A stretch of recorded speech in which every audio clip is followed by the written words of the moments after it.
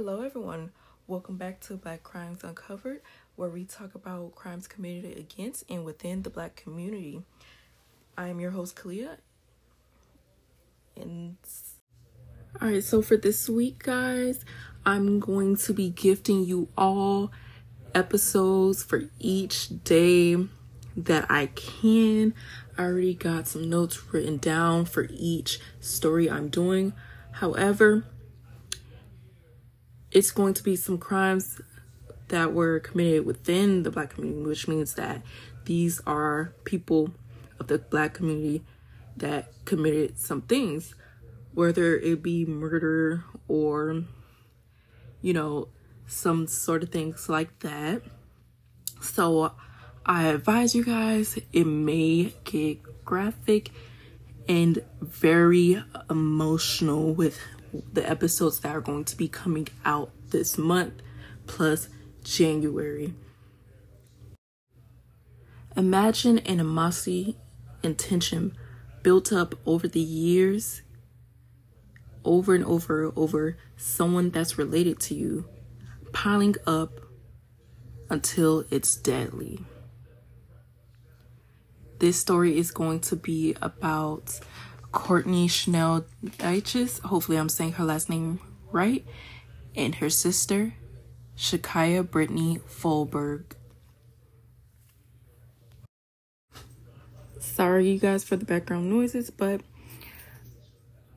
I know a lot of you probably already heard of this sad story, but our player for this episode is going to be Shakaya Brittany Folberg, and her victim, unfortunately, was her own sister, Kourtney Chanel Dyches. Now, I couldn't get as much background information on the two sisters. However, I did get Shakaya's birthday based on mugshots. So, she was born November 30th, 1989, and mind you guys, both sisters were 21 at the time of this tragedy. For some background information on Shakaya, Folberg was actually adopted into the family as an infant, as her birth mother suffered with addiction to crack while in New York. And around the time, most likely around probably the 1990s or in between some time like that, based on the ages,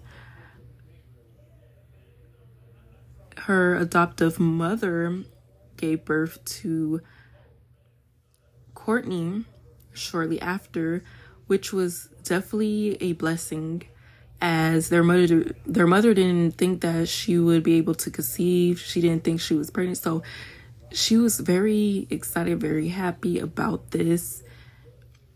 So they were very close in age, mind you, of why both sisters were 21 at the age of the events.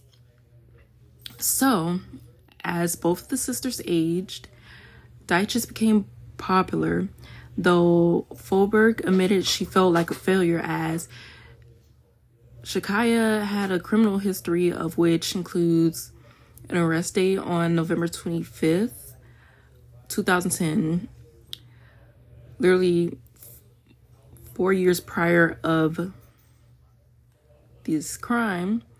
She had charges of which included a misdemeanor battery and cruelty to children, as she allegedly pushed, scratched, and struck a man while she was holding her child. So that kind of just speaks on who she kind of is as a person. There's some violence there already. Now, despite this, of them being sisters, it was said that they never really talked about what normal sisters would talk about, like guys, entertainment, things like that. They weren't very close, as they had a lot of tension towards each other. Some say due to living in such a small house altogether. But a lot of people believe that there was definitely some jealousy due to the fact that maybe Shakaya knew that she was adopted and possibly knew that her mother was addicted to crack, and she already felt as a failure due to the fact that she already had a criminal record and things like that. And her sister Kourtney was probably just, had everything together. She was popular, everybody liked her. She was sweet and respected, things like that. And of course, for some people, that can definitely set off some insecurities and jealousy here and there. So due to the fact that it was such a small house, on the night of February 20, 2012, there was so much tension that just built up, and there was a dispute between the two sisters, of which turned violent. Now, on this day, it's not really talked about what the dispute was over. I tried my best to find some court files like I usually can, but for this case, I wasn't able to find any court files. I believe that they're private, they're not really open to the public. I'm not sure, but I could not find anything. The only thing I could really find were news documents and what the district attorney had to say, things like that. On every document, it was literally the same thing. So despite this, Shakaya took a steak knife from the kitchen 2 hours before the assault. So this was probably sometime during the dispute, a little bit after the dispute, who knows. But it seems that she did wait until her sister went to the bathroom to take a shower around 11 p.m., of which she would later enter the bathroom while Kourtney was showering and stab her at least 6 times. And during this attack, their mother and their 12-year-old sister were on the other side of the bathroom door, begging her to stop. They were most likely banging on the door. Like, they could literally hear everything that was happening due to how small the house was. So I'm guessing most likely Shakaya locked the door behind her, and maybe Kourtney had a tendency of not locking the door while she was in the bathroom. Some people definitely don't lock the door because they're at their house. They feel safe. They feel like, nothing like that's going to happen. But literally while she was showering, she is attacked, ambushed, whatever you want to call it. She was literally stabbed 6 times by her sister. And their mother and their sister were, trying to stop her. They were most likely trying to get to her, saying, hey, they were probably screaming, you're going to kill her, you're going to kill her, things like that. And she had so much built up rage that she just went overboard. So what really was weird to me was that hours after she killed her sister, Kourtney, Shakaya decided to turn herself in to Cobb County Police around 3 a.m. Mind you, this happened around 11. So I'm a little confused on if the mother and the sister didn't think twice about calling the police. I know they must have. Oh God, sorry y'all, that was my phone. Let me mute that real quick. So I'm confused, like, on why maybe the cops weren't called by them specifically. But hey, we don't know. They probably didn't think, she died or anything like that. I'm not sure what happened in between those times. So, like I said, I could not find any documents. So, however, with that being said, by jail records, she turned herself in around 3 a.m., as I've said. And unfortunately, Kourtney did die before cops could get to the house, as they found her lifeless body in the bathroom. So most likely I'm believing that Shakaya purposely waited and let her die, because 11 p.m. to 3 a.m. is a huge consistency, especially having stab wounds, meaning that she most likely bled out, possibly had some punctured organs, arteries, things of that sort.